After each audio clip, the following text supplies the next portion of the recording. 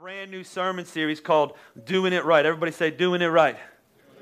Like you mean it. I think that's a money title for a sex and relationship series, right? Like you can take that many different ways. And so we're gonna have a good time. I need you to lighten up with me. Some of you get really tense when you talk about these subjects, and so some of you are like, I can't believe you're talking about these subjects in church. For me, I think this is the best place to talk about them. I think the reason that people are so messed up when it comes to sexuality is because the church has done a really bad job talking about it. And so I think we should talk about these things. So I want to give you a little background on how we got here. I go to a barbershop in town here, and I was sitting in the barbershop, and if you ever got your hair cut at a barbershop, there's always constant banter going around. It's you pay $25 to get your hair cut, $15 is for the haircut, $10 is for the trash talking that goes on. And so you kind of just do that. And so I'm sitting a lot of times you're kind of listening to things that you're not involved in. You're snooping, right? You're like you're kind of like you just turn your ear toward it. So there's one guy one time about 2 months ago, he's talking in his seat, and he's talking about this new relationship that he has with this girl. I don't know this guy, I don't know the girl. And I just heard him, and as he's talking, everything he's saying, as a pastor, I'm like, that's stupid. I didn't say this to him. And I think, that's dumb. That is literally, I don't know if you could say anything dumber. That's how, you ever been there? That's not going to work out. And then he says this at the end of it. He says, yeah, this time I'm just trying to do it right. I almost said, stop cutting my hair. You haven't said one thing over the last 20 minutes that is right. You are doing nothing right. But he said, I'm doing it right. And then I started thinking about it. I started thinking, this might be our problem. We always think, well, I'm doing this right, but we don't really know what right is. And so what I want to do is I want you to understand that God is absolutely 100% for sex. Can I get an amen there? If you don't think he is, you haven't read the Bible. Like from the very beginning, he makes Adam and Eve. He doesn't put any clothes on them, right? And he says, be fruitful, which is just the PG, the Bible version of saying, go over in that bush and do what the bunnies are doing over there, right? That's what, make some babies, be fruitful, and multiply. It's not like God came back to the garden and it was like, y'all, what are y'all doing? Like, Adam, get off of Eve. That's what he made them to do. He is 100% for sex, but here's the thing. He's also for marriage. There's a big problem in our society. In other words, if you do it God's way, he's for sex, he's for marriage, I think you'll be doing it more all day. Can I get another amen? I actually want to show you over the next 6 weeks that God has a great plan for sexuality, for intimacy, for marriage, for oneness, that it's actually more exciting, it's actually more fulfilling, it's actually the right way to do it. And the cool thing about it is it talks about it over and over and over again in Scripture. We're going to land in the book of Song of Solomon. It's an Old Testament book. It's actually a book of wisdom, the Bible says, and the entire book is dedicated to kind of figuring out how to meet the right person. We're going to talk about that today. You know, what type of seasons you should go through as you get prepared for marriage, because oftentimes we go into marriage unprepared for what it's really like. You know, kind of dealing with things that try to ruin intimacy. And then we're going to actually be able to take a behind-the-scenes look at their wedding night. Some of you are like, I probably should skip church that week. No, you should invite all of your unsaved friends. It's going to be one of the best days. We're going to have a good time about it, but it actually calls it the book of wisdom. And this is what I love about that book being in the Bible. Here's what the Bible says about itself. Check this out. In the book of 2 Timothy 3, it says, all Scripture, that means Song of Solomon, all Scripture is God-breathed and useful for teaching, rebuking, correcting, and I like this, and training in righteousness. Oh, yes. So that the servant of God may be thoroughly equipped for every good work. What's the good work we're going to talk about? Sex and marriage. The Bible has training in it so that we are fully equipped to have a great sex life. Some of y'all didn't know this was in the Bible, but I'm about to show you. And here's the problem so many times, if this is really in the Bible, we often will want what the Bible preaches, but we won't do what the Bible teaches. In other words, we'll desire the product, the healthy sex life, intimacy, marriage, but we refuse to trust the process. Come on, that's a Sixers. Trust the process. Let me give you an example. We have a Keurig in our office. We've had the same Keurig for 7 years at Journey Church in the office. And so I bought it about 6 years ago.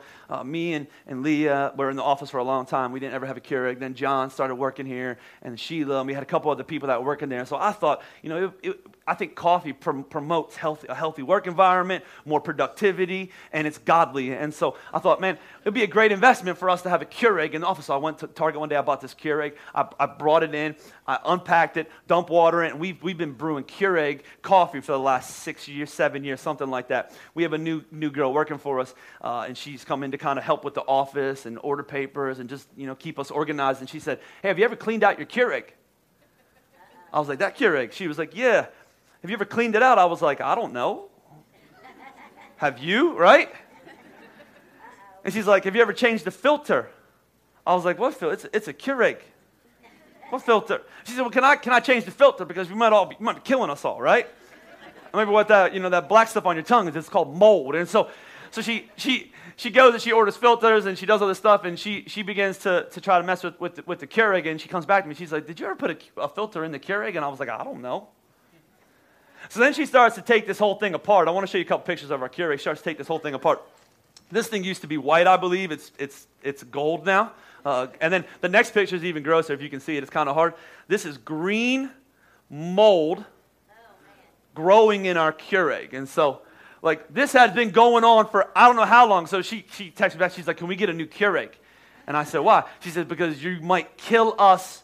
Oh, and let me tell you what happened. You can take the picture down because it's gross. Let me tell you what happened. I got the Keurig. I was so excited to get the Keurig out that I didn't read the instructions. I just unboxed it. I dumped the water in, and we started brewing K-Cups for the last 7 years. Never put a filter in. Have never cleaned it out in my entire life. In fact, I got one at my house that I haven't cleaned out ever either, right? Never did any of that. I wanted the product of the Keurig, but I had no time for the process.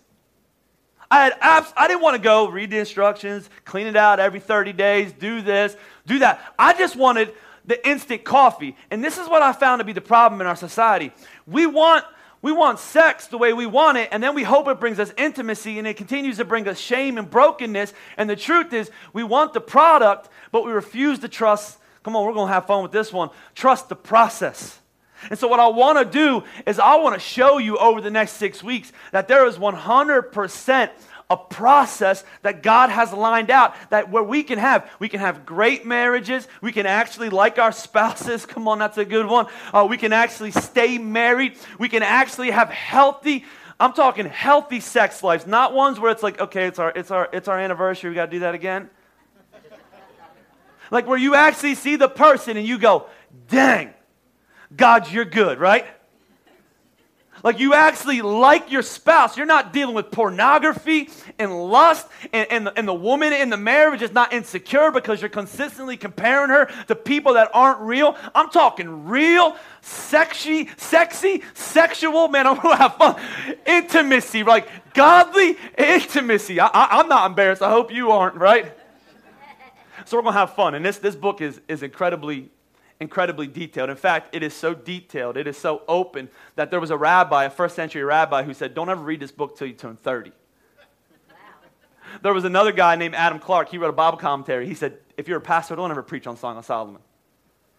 Don't ever take your church to the gutter. Baby, this is Journey Church. We're going to the gutter.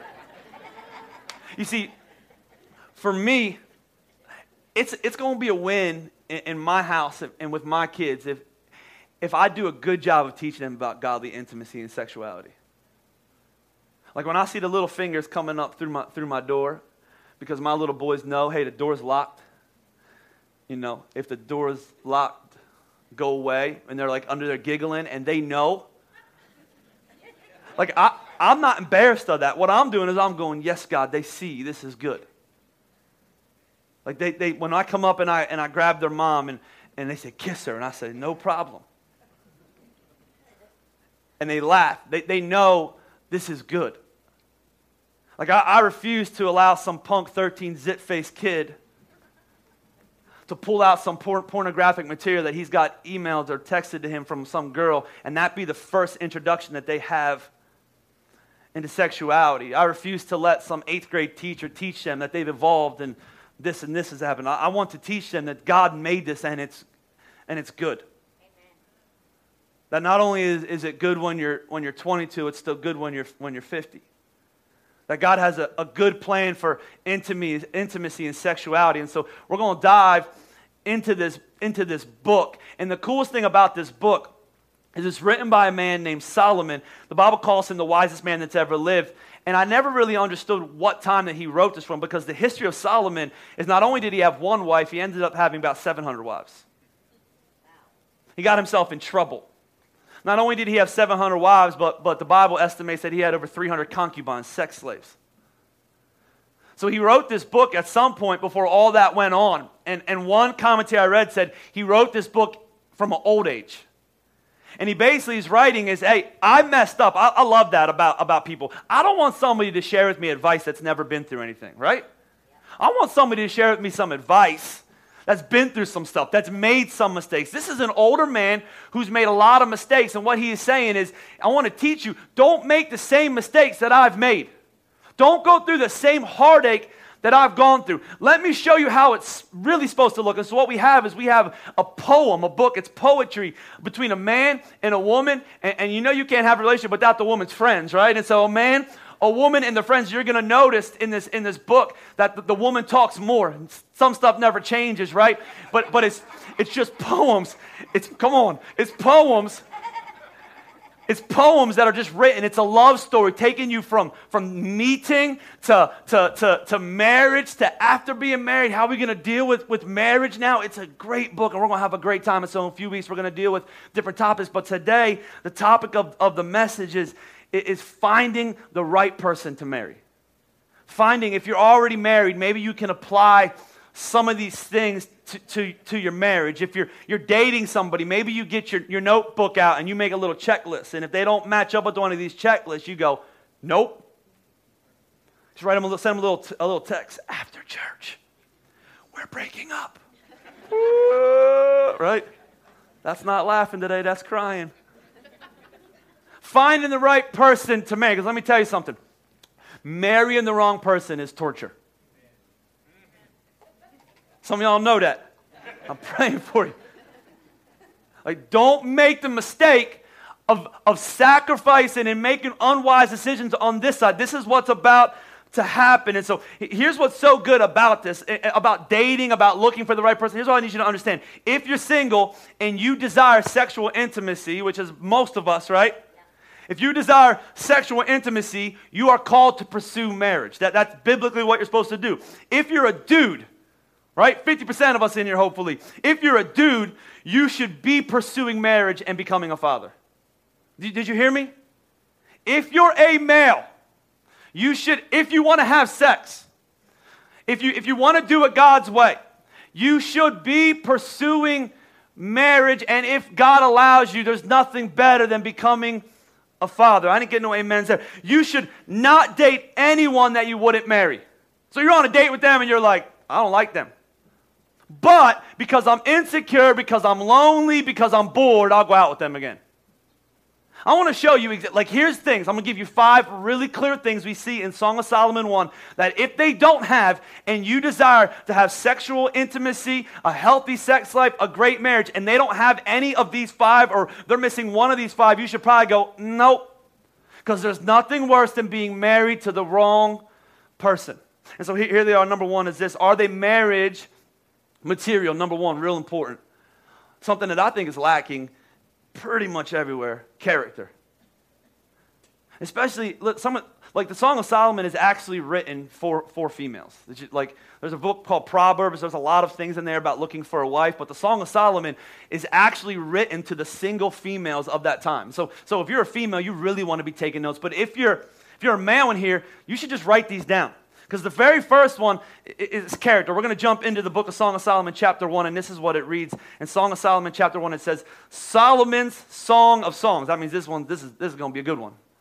This is the Song of Songs, not just the song. And then he says this in verse number 2, and this is the girl talking, and notice he didn't even get to talk yet, right? She says, let him kiss me with the kisses of his mouth. We're going right in, right? For your love is more delightful than wine. She says, I'd rather kiss you than get drunk. I'd rather kiss you than be relaxed by a cup of wine. She's going right out there. So what I need you to understand is these feelings you have for the opposite sex, these feelings you're having for somebody you're not married to, completely natural, but dangerous. If you don't do things in God's timing, it always leads to disaster. So I want you to see, she says, I deeply and desperately want to kiss. I want to make out with this guy. His kisses to me are going to be better than the best wine. But then she says something really important. She says, pleasing is the fragrance of your perfume. What kind of dude is this? Your name is like perfume poured out. No wonder all the young women love you. No wonder they all love you. Take me away with you. She's in a hurry. Let us hurry. Let the king bring me into his chambers. You're going to see she's really just excited. They're not doing this yet. She is super excited, but she says something really important in there. She says, here's why I am so intoxicated by you. Not because you're a hottie with a body. Not because you smell good. That's not what she's saying. Not because you exercise, not because you take really good selfies on Instagram, not because you got a nice car, not because of any of those things.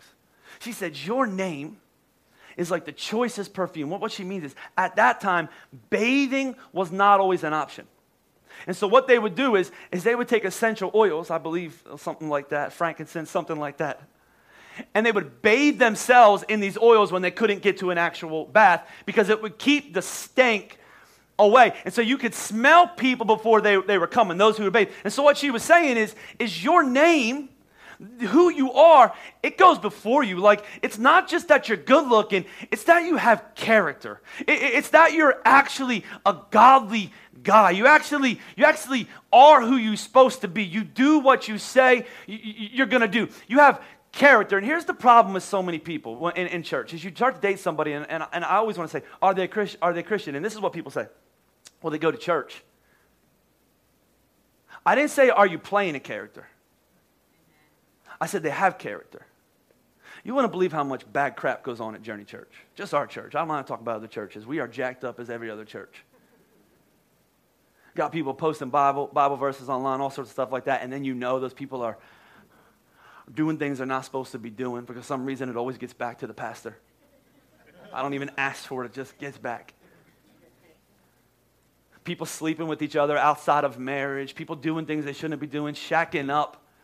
Are you dating a Christian? Well, yeah, he's a Christian. She's a Christian. No. I'm not asking if you're dating somebody who is a character at church. I'm asking you if you're dating somebody who has character. There's a difference. Who wants and desires to become more like Jesus. Who loves Jesus, watch this, more than they love you. Because the only way they're going to love you is if they love Jesus, because you're jacked up. Come on.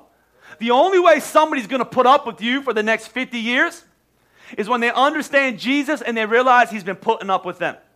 The only way they're going to forgive your morning breath and every other bad attribute that you have is when they realize how much they've been forgiven. They're developing character. And so what I want to know is the person you're dating, do they have what I would call godly character? And here's some ways you know that. Here's a couple ways you know they have godly character. You need to ask yourself, are they honest and trustworthy? Man, there's nothing worse than being married to somebody you can't trust. Do they keep stuff away from you? Do they worry when you're let me see your phone? No. Trying to be like make me a little boy. You don't even look at my phone. No. The reason you're like that is because you have something to hide. You got codes and everything. You're looking at stuff you're not supposed to be looking at. Man, you want to date somebody you can trust. You want to date somebody who you can look at and go, man, I know they're telling me the truth. I know they're not lying to me. I know when they say they're going to do something, they're actually going to do it. Like, these are the type of people you want to have. Let me tell you something. There's nothing worse than being married to somebody you can't trust. And there is nothing better.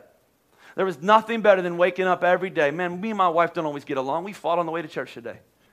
She was late getting up. She woke up late. She made me late for church. Our gas was almost out. Our Dunkin' Donuts was closed.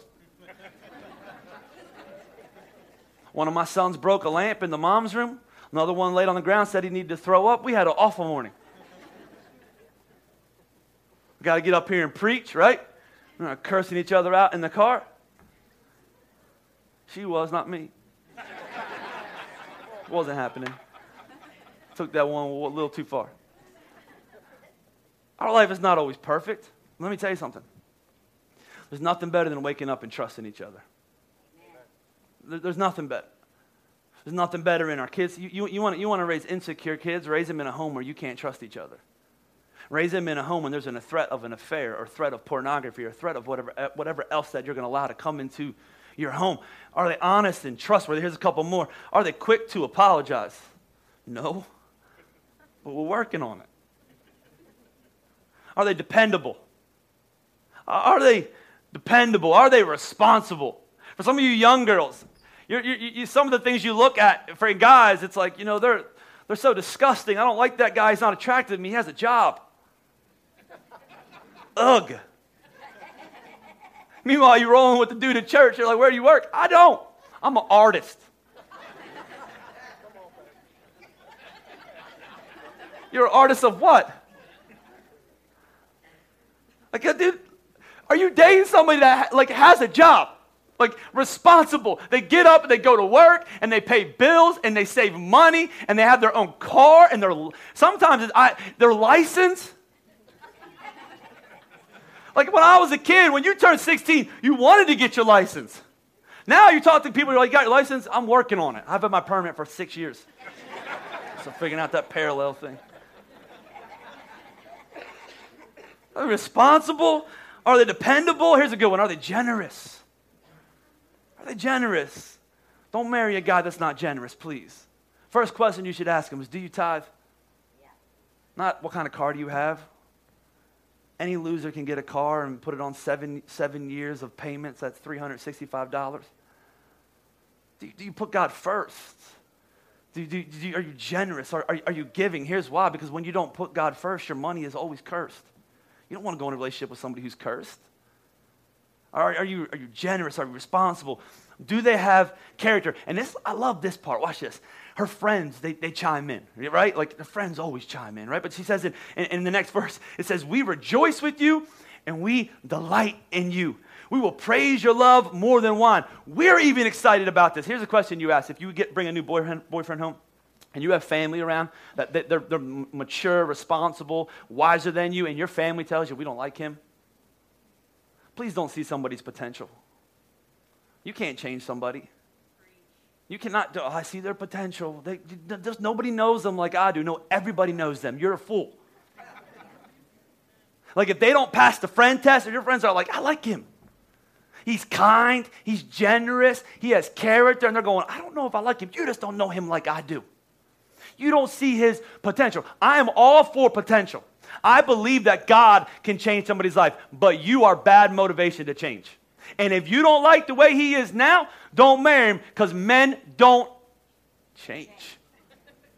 They don't go up. If they're not working when you find them and they're not running uphill and trying to get better, they're not going to get married and go, you know what, now that I got you, now I need to change.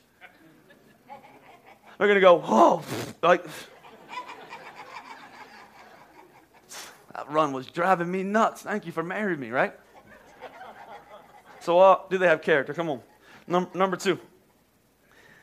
Do they make you feel safe and secure? I know we live in a world that says, men and women, they do the same things. Anything a man can do, you can do. Anything a woman can do, I can do. It's stupid. It's literally, it's one of the dumbest things in the world. What that means is, if you just take that thing, it means I can have a baby.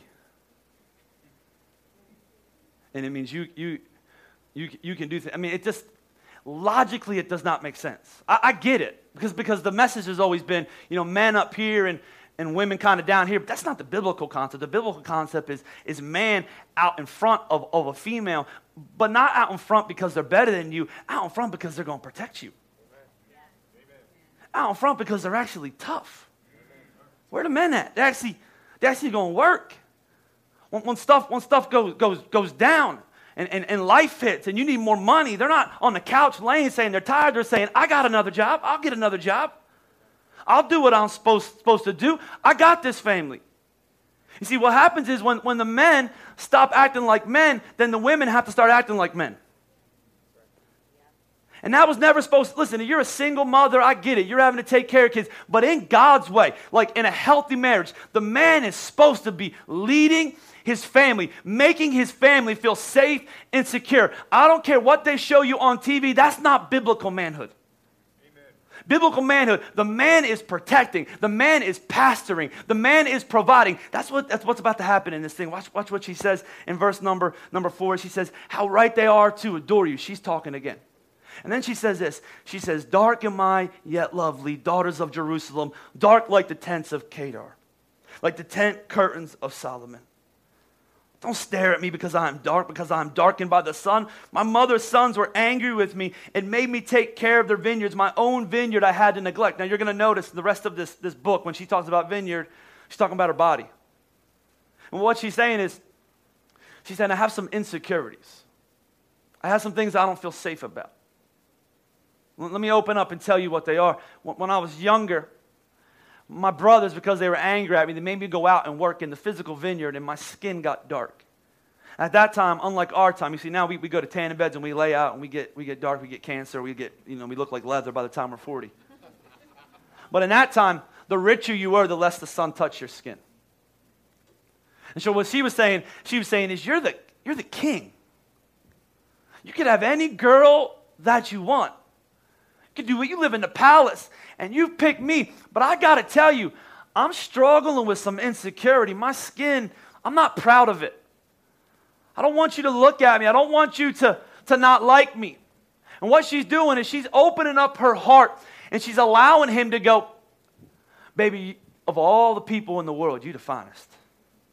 You are my standard of beauty. You make your wife or your girlfriend feel secure when they understand you're not lusting every girl that walks by. You're not just being a boy, right? You're not going to the gym and looking at girls. You're not looking at pornography because that's what everybody else does. You're not watching shows that you shouldn't be watching. You're looking at your spouse. If you're not married, you ain't even looking at your girlfriend yet. You're fixing your eyes on things that are more important. But after you get married, your eyes are fixed on your spouse and you're making her your standard of beauty, and your eyes are closed. You made a covenant with your eyes to only look at your wife, and your wife only. She's my standard of beauty, and you're protecting her from her insecurities, protecting her from the lies of the world that says you're only as valuable as your body. Does your body compare to this Photoshop body?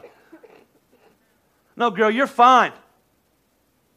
I can't believe I get to be with you. Your skin's dark, I like dark. You gain some weight, all the right places, girl. Your hair's not done, I like the messy bun today. You got no makeup on because you were so busy with the kids, I like the natural look. Like you're just making her feel safe and secure. Some of you girls, you date somebody, and the truth is, if I said, does he make you feel safe? No, he doesn't. But he's funny.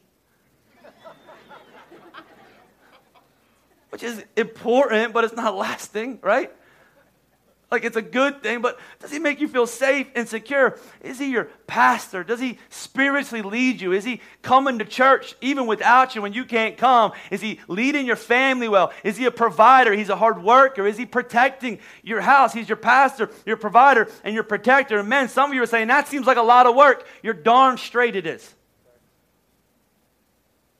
Does he make you feel safe and secure? Number 3, does he allow you to live with godly standards?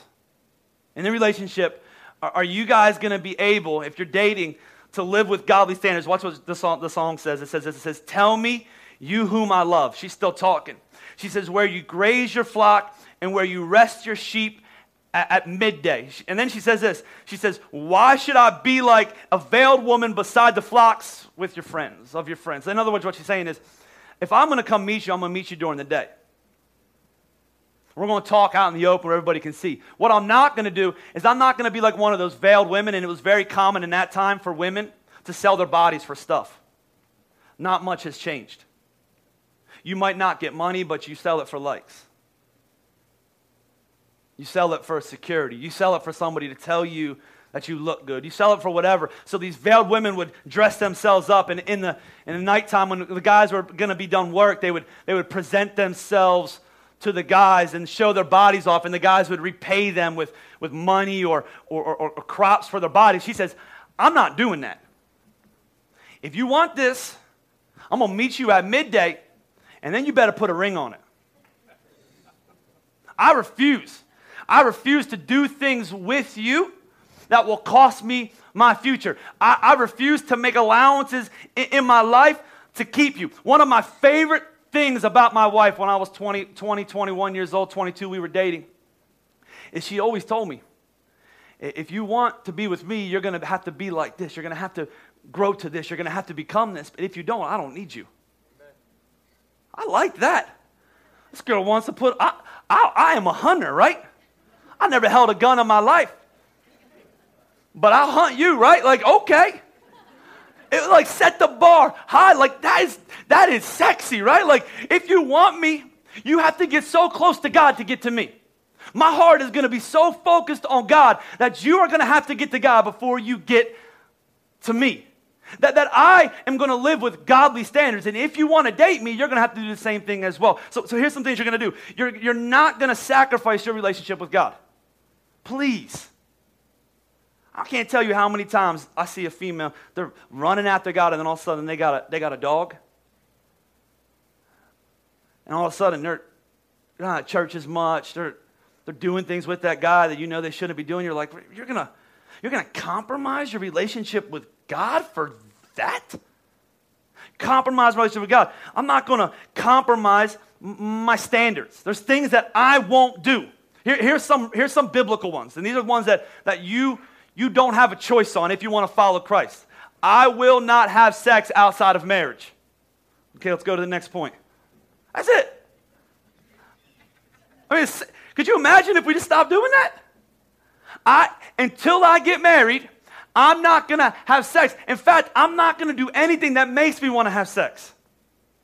I'm going to stay as far away from you as I possibly can, because after we get married, I want to stay with you all the time. In other words, I'm not going to compromise today, because compromise today costs God's calling tomorrow. I'm not going to compromise. I'm not going to play house. We're just going to live together, see if we like each other. Here's a newsflash for you. You won't like each other all the time, because you're living with somebody else that does not do the things you want to do, dress the way or put your clothes away the way you want them to be, cook and clean up the dishes the way you want them to clean them up, spray the pledge on the table the way you want them to spray the pledge, and do everything and breathe the way you want them to breathe. You're going to fight. You don't need to live with somebody before you get married to figure out sometimes you're going to fight with each other when you live together. Don't play house. Don't compromise.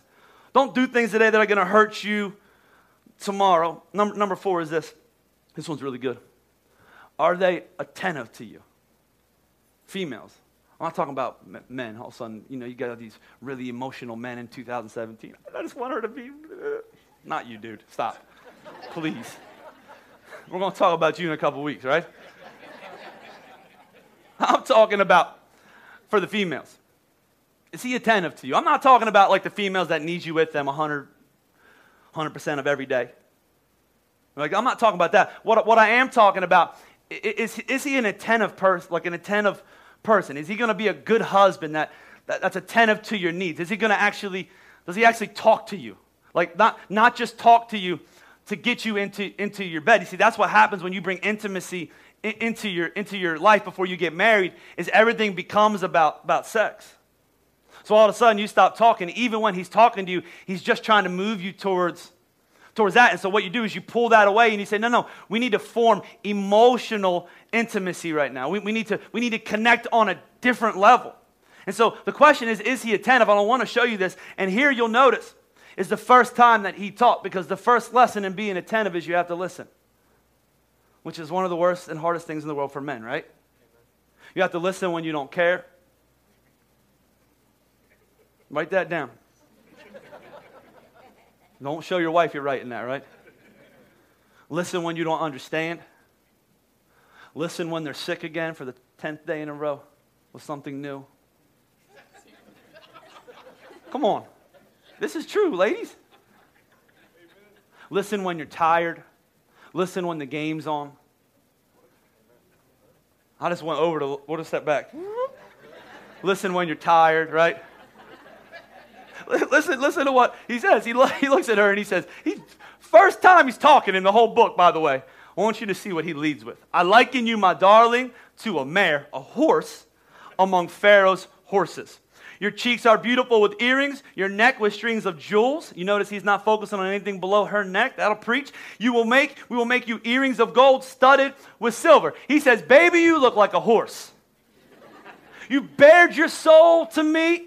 You've told me what your struggles are. We've talked. You've talked for literally the first bunch of verses of this chapter, and I'm going to lead with one line. Baby, you look like a horse. So you need a little context of that, right? The Pharaoh's horses were always white, and they were considered gods. And so what he was saying is next to heaven, on this side of it, you're the best thing since then. Like you are like heaven to me. Just got a lot sexier, right? Not you're a horse. You're like heaven. Listening to you. They haven't done any making out. They haven't done anything physical. He says, listening to you, just being with you is like heaven to me. So then she says, while the king was at his table, my perfume spread its fragrance. We don't know what that means, but it sounds good, right? My beloved is to me a sachet of myrrh resting between my breasts. My beloved is to me a cluster of henna blossoms from the vineyards of En-Gedi. And then he says something again. He listens to her talk. You can just see the excitement, right? And he says, how beautiful you are, my darling. Oh, how beautiful. And he says, once again,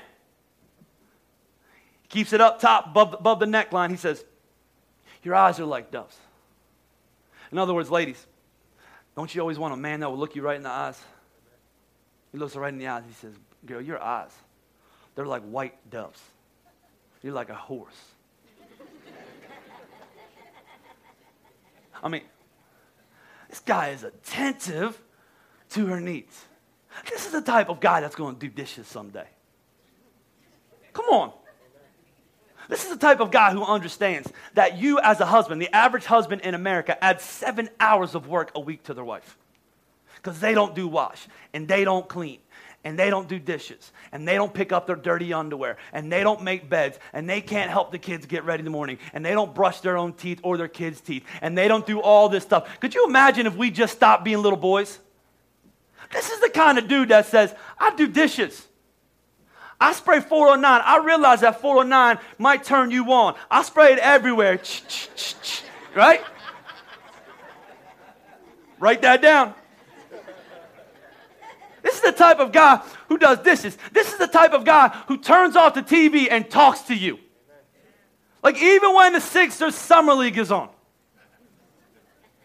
They turn off the TV. This is the type of guy who shows you affection outside the bedroom. Like he's not just coming up to you about 30 minutes before time to go to bed. Baby, you're sexy. And she goes, boy, you ain't talked to me for the last 17 hours. I know what you're trying to do. No, I'm not, girl. You know I love you. But seriously, how about that bedroom? This is the type of guy who he just comes up and he gives you a hug because he loves you. He says, hey, you want to talk tonight? He said, it's out of time to talk. Like, this is the type of guy that every girl dreams of. And when you start to become this guy, you get a wife that every dude dreams of. Lastly, number 4, is I think you'll see, and I told you fun is a good one, that this dude is just fun to be around. Listen to what she says at the end of this, as we close this out. She says in verse number 16, she's talking again. She says, how handsome you are, my beloved. Watch this.